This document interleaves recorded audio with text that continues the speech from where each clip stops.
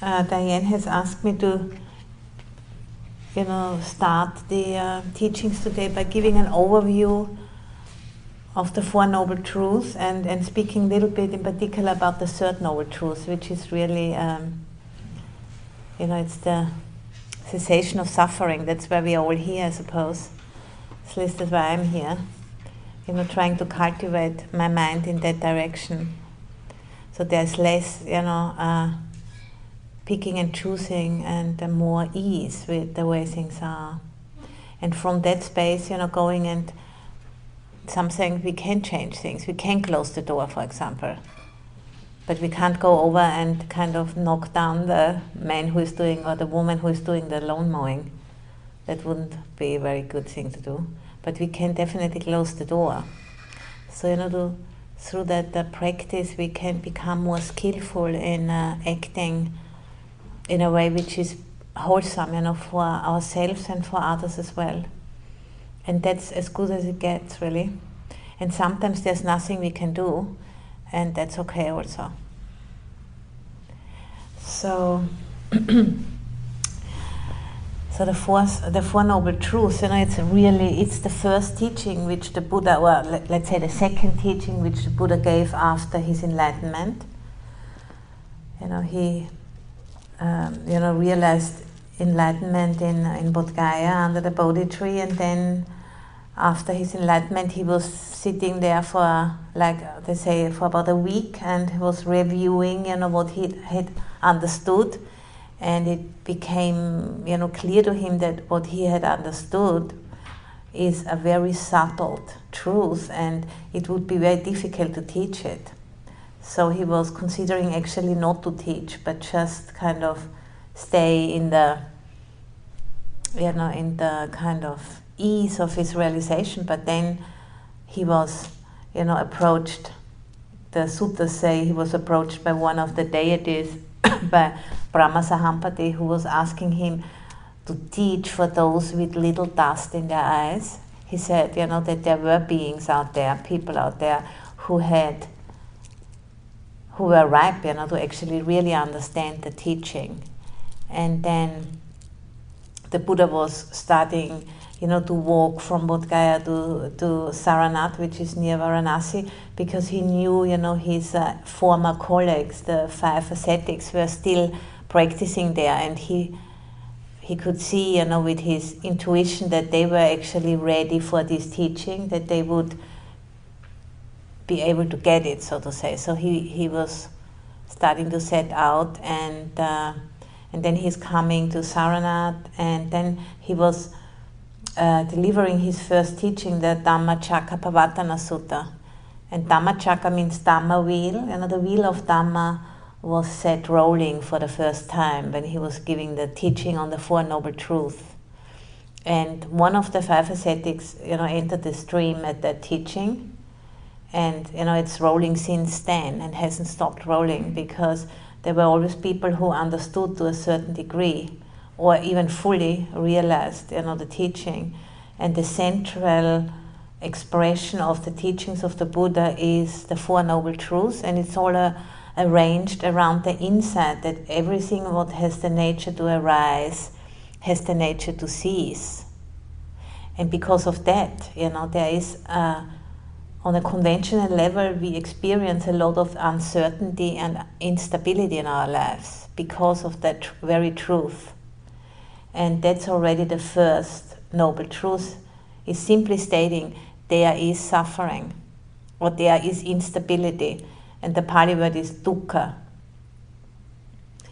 And, and the word dukkha consists of 2 parts. The first part, du, means something like difficult. And the second part, ka, points towards the hole in the, where an axle would be inserted in order for a wheel to roll.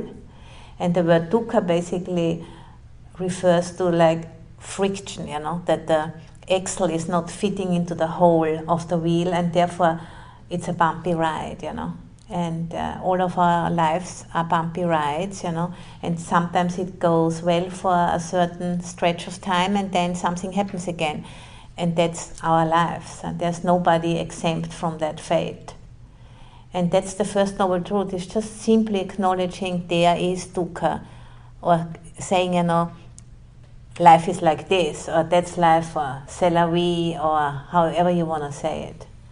And that's a great relief, being able to acknowledge it's not my fault, it's not your fault, it's just life.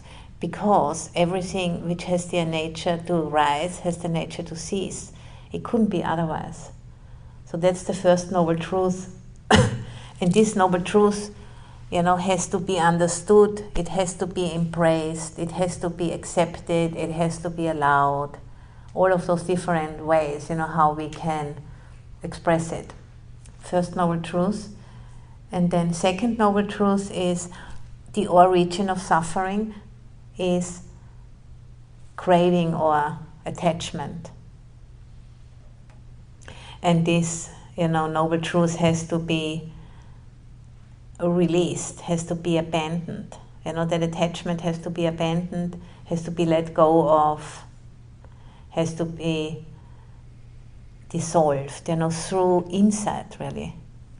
Through insight and wisdom and compassion, So through practicing meditation, practicing the simplicity of, being with the breathing in and the breathing out, as I said in a poem, just sitting still, those circles have broken apart and been carried away by this simple wind blowing in and out. Because of insight, those circles are of concepts and identifications, they start to kind of crumble, And that's what we are practicing for, to have those circles of identification and concepts to slowly, through insight, being dissolved, And then the third noble truth is the noble truth of the cessation of suffering, which is like through having practiced in that way, the 4 foundations of mindfulness, through having practiced in that way and having deeper and deeper insight into the way things are, grasping releases. And that's the synonym for the end of suffering, cessation of suffering, through letting go of grasping and being in the flow of the way things are. And then the last is the noble truth of the way leading to the cessation of suffering. So true human flourishing, and the Noble Eightfold Path is all about that. I'm sure you've heard about that. That's also like a very central template in the teachings of the Buddha.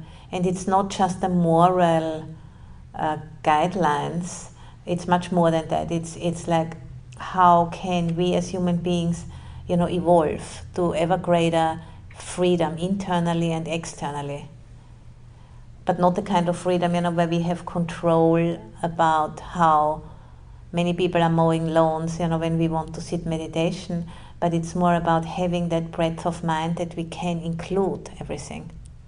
We don't have to control life. We are at ease with being with the way things are, and that's the true freedom. It's completely portable, and it's even portable into the next lifetime.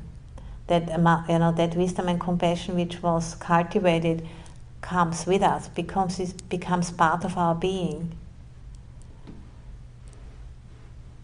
So it's like sitting here in an ex-credit union building, it's like the best investment ever made.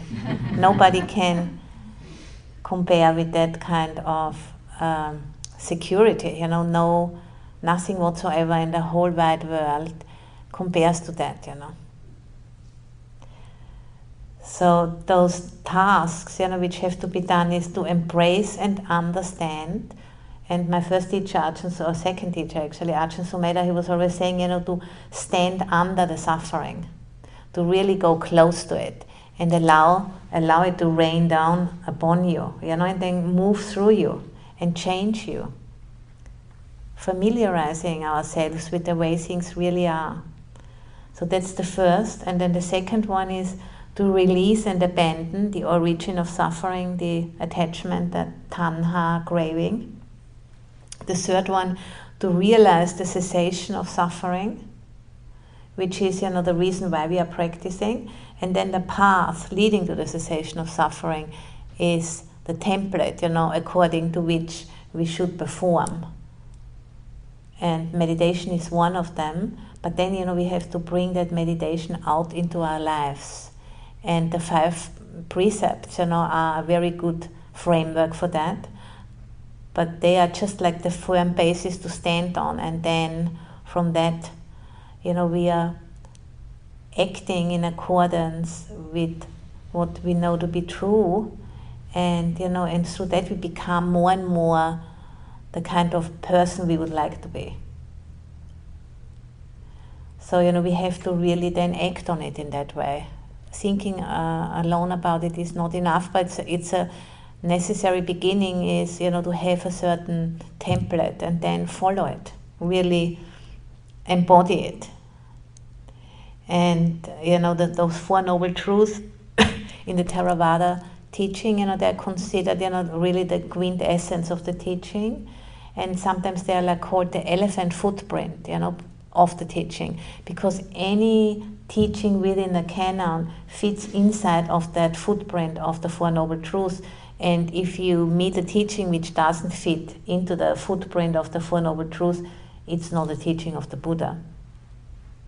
Because all, the different lists of contemplation the Buddha has suggested, and, different meditation methods, and all teachings, they all point towards preparing the mind for letting go, by kind of supporting the mind and the body to understand the way things truly are. And through that understanding, old ways of thinking and conceptualizing about the world start to disintegrate, and just kind of drop away.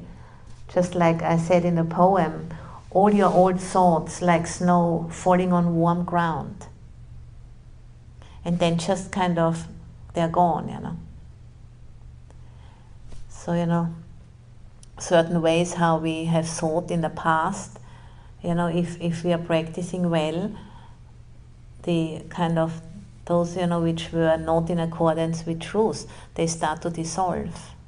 And then our life takes on, more freedom and more spaciousness. And then through that, we can even, take on greater difficulties and stay steady and being able, to work with them. And, our life is just kind of, we are flourishing in that way. And, flourishing means, not taking it all so personal. And, and being able to, despite of, not having it the way we want it to be okay with that. That's a great strength to cultivate. And it's makes our own lives much better, and also, we're gonna become a source of great solace and strength for others as well. It's a great leadership quality, to be able to stay steady if things not going our way. And every family has maybe 1 or 2 people who are much better in that than others, and we can see, people gravitate to that person because they feel like safe there, And so it's that first insight, that there is suffering. It's not like I am suffering, but it's saying there is suffering, taking the I out of the suffering, and just saying there is suffering.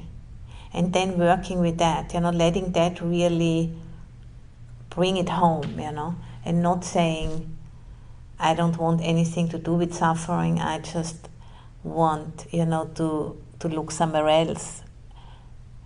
But the Buddha says, if you want to kind of integrate that into your life, and if you want to really understand the way things truly are, you have to do exactly the opposite. You have to turn towards the suffering. And,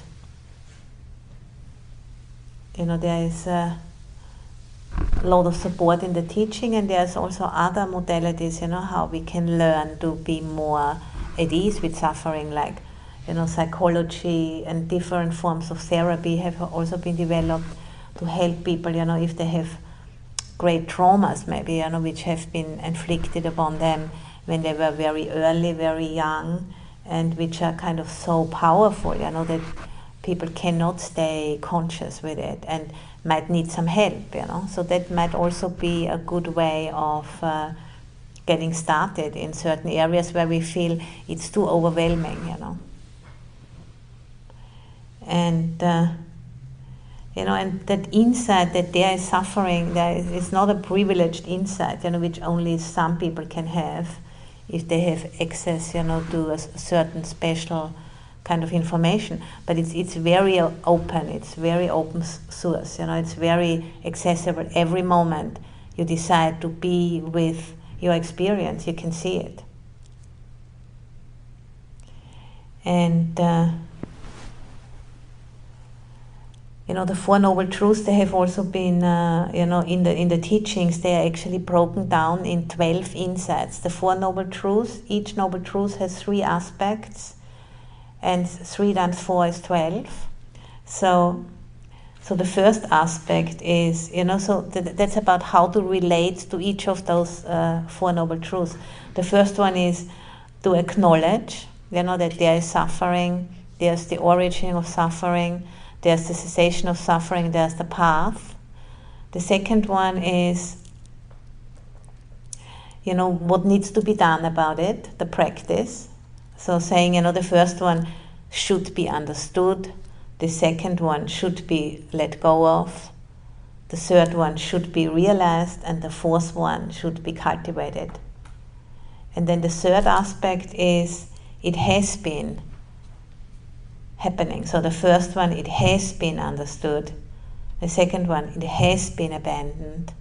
The third one, it has been realized. And the fourth one, it has been cultivated, developed.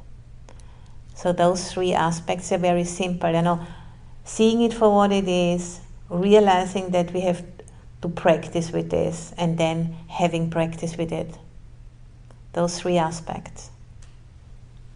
And then that gives us a sum total of 12 insights. And those insights, are basically one way of expressing, what the teaching of the Buddha is basically designed for, to make those insights come forth for us. And through that, to break through old conditioning and basically change our minds, And you've all heard about brain plasticity, that this is a real scientifically proved fact, that if people apply their minds for just a few weeks in a different way, the brain, the material in the, which is called the brain, does change in the way it fires, and in the way it arranges itself.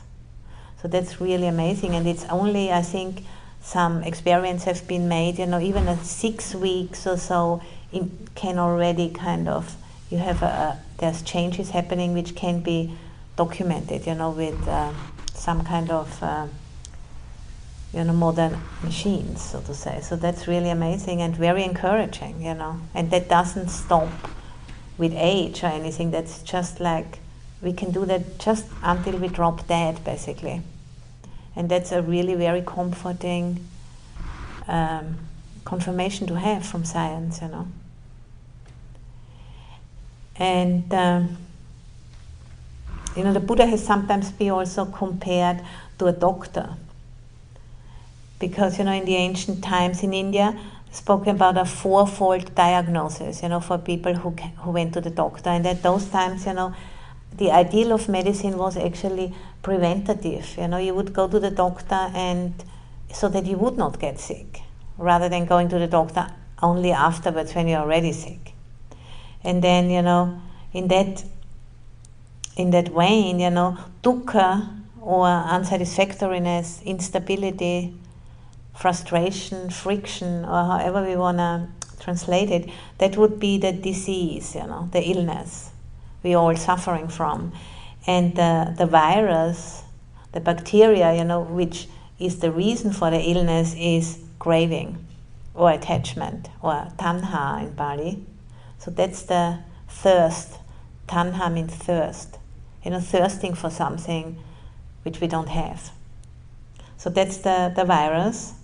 And then absolute health, the third noble truth is nibbana, or freedom from suffering, how that's sometimes also called, or the unborn, the uncreated,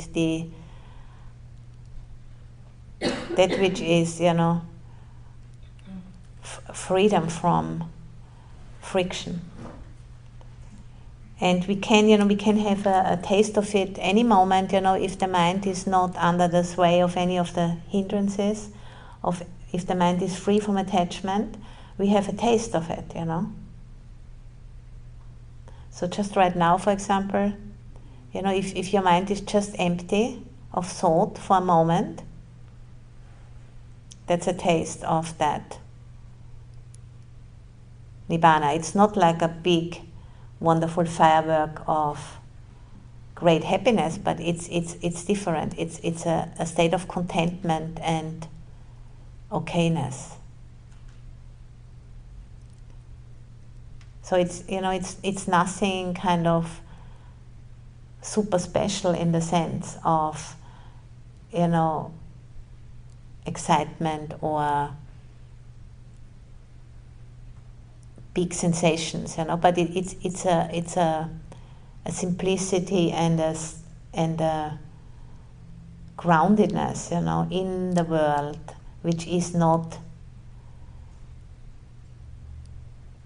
more than what it is, but also not less than what it is. And it's an acquired taste because of its simplicity, and it can't be compared to anything else. But it's an acquired taste, in the practice we go back to that again and again, and we strengthen the connection to that.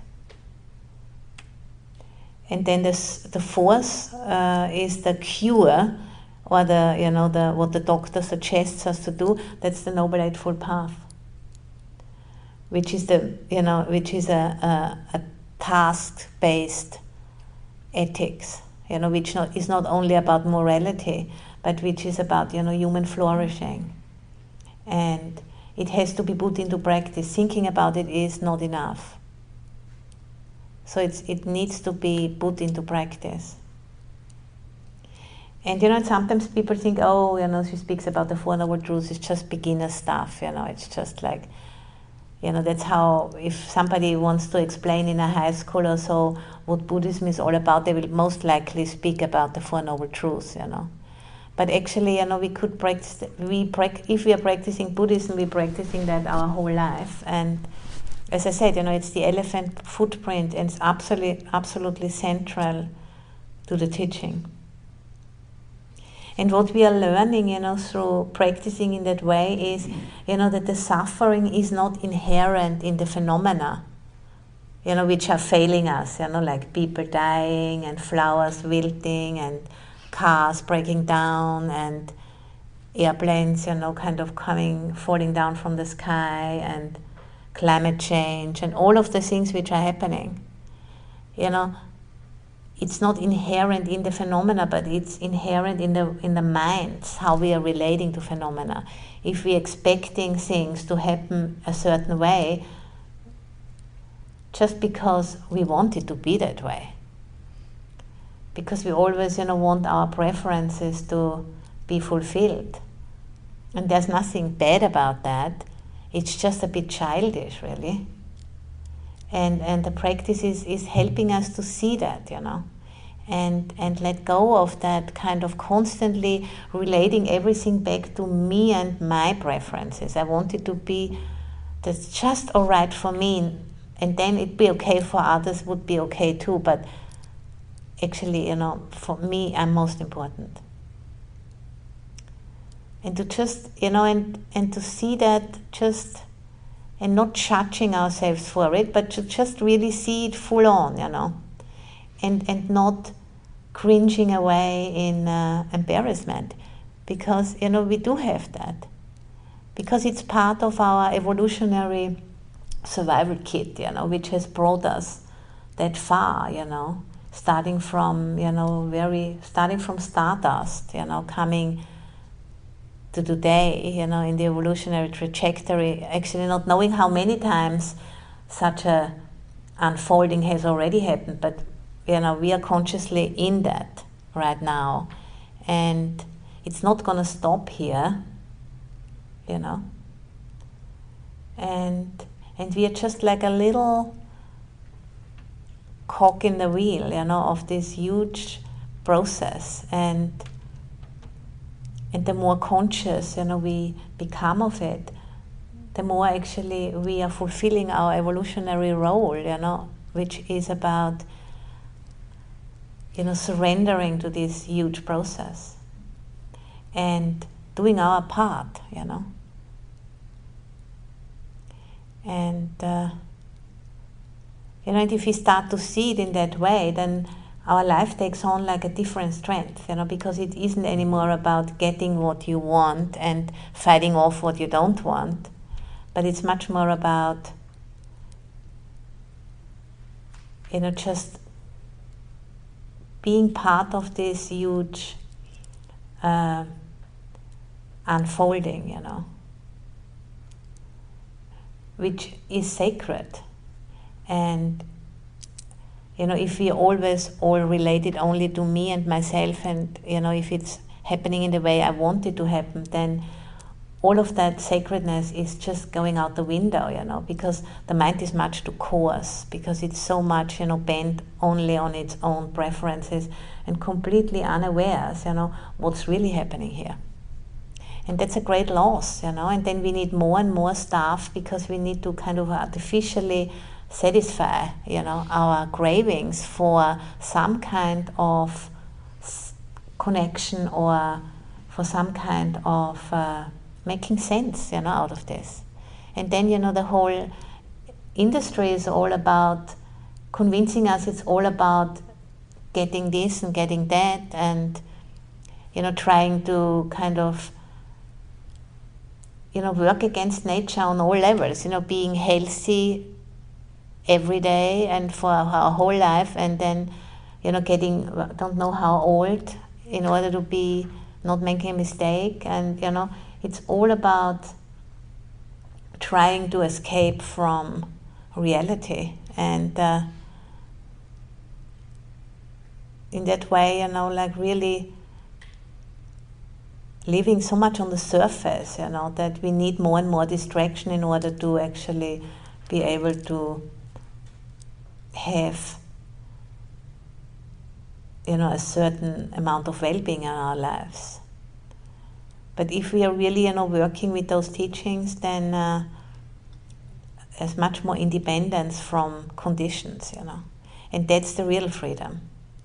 And that's, what these Four Noble Truths are all about, giving us a template to free ourselves from the dependency on having it always the way we want it to be. And that's a great gift, And with this, and with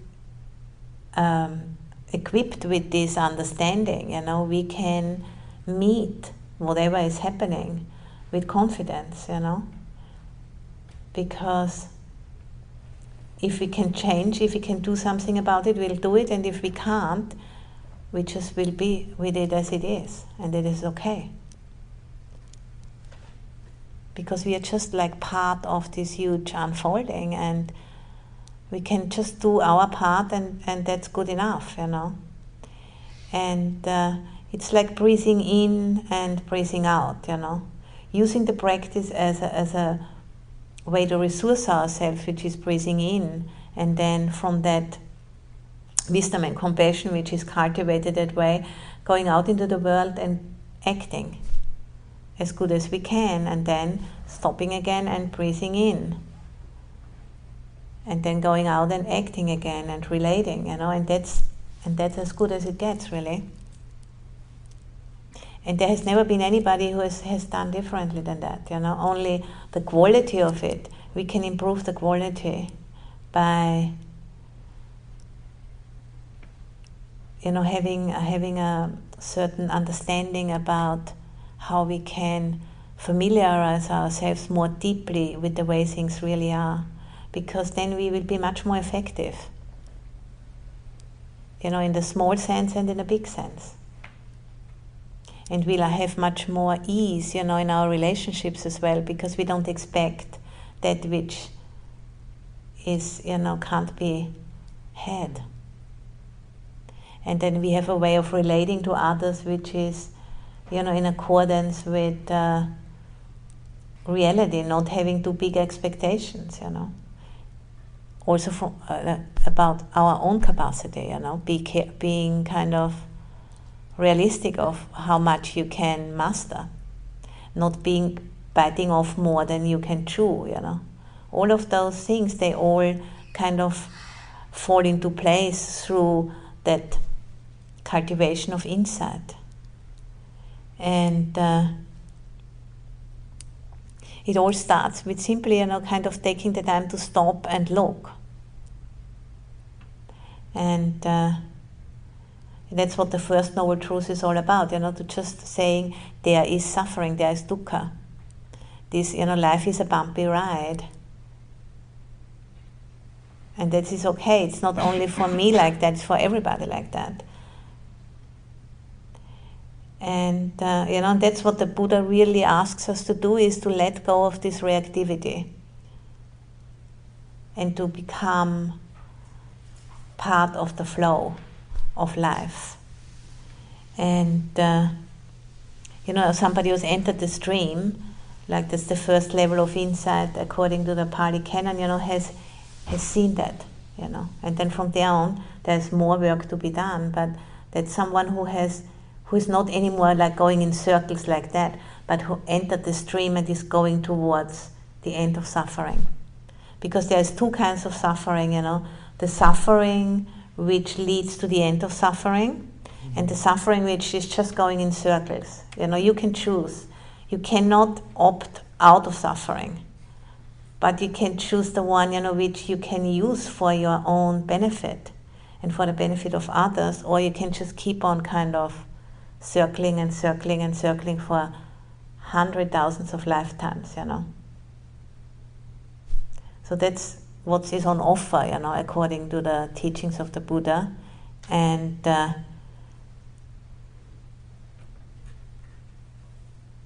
I definitely go for the first version. I go for the suffering which leads out of suffering. And I have understood a little bit about it, and I try as good as I can to share with others. And I think it's a really good deal, really. I don't think there's any better investment you can make, with your life than using it in that way, rather than being used by it. Thank you for listening. To learn how you can support the teachers and Dharma Seed, please visit dharmaseed.org/donate.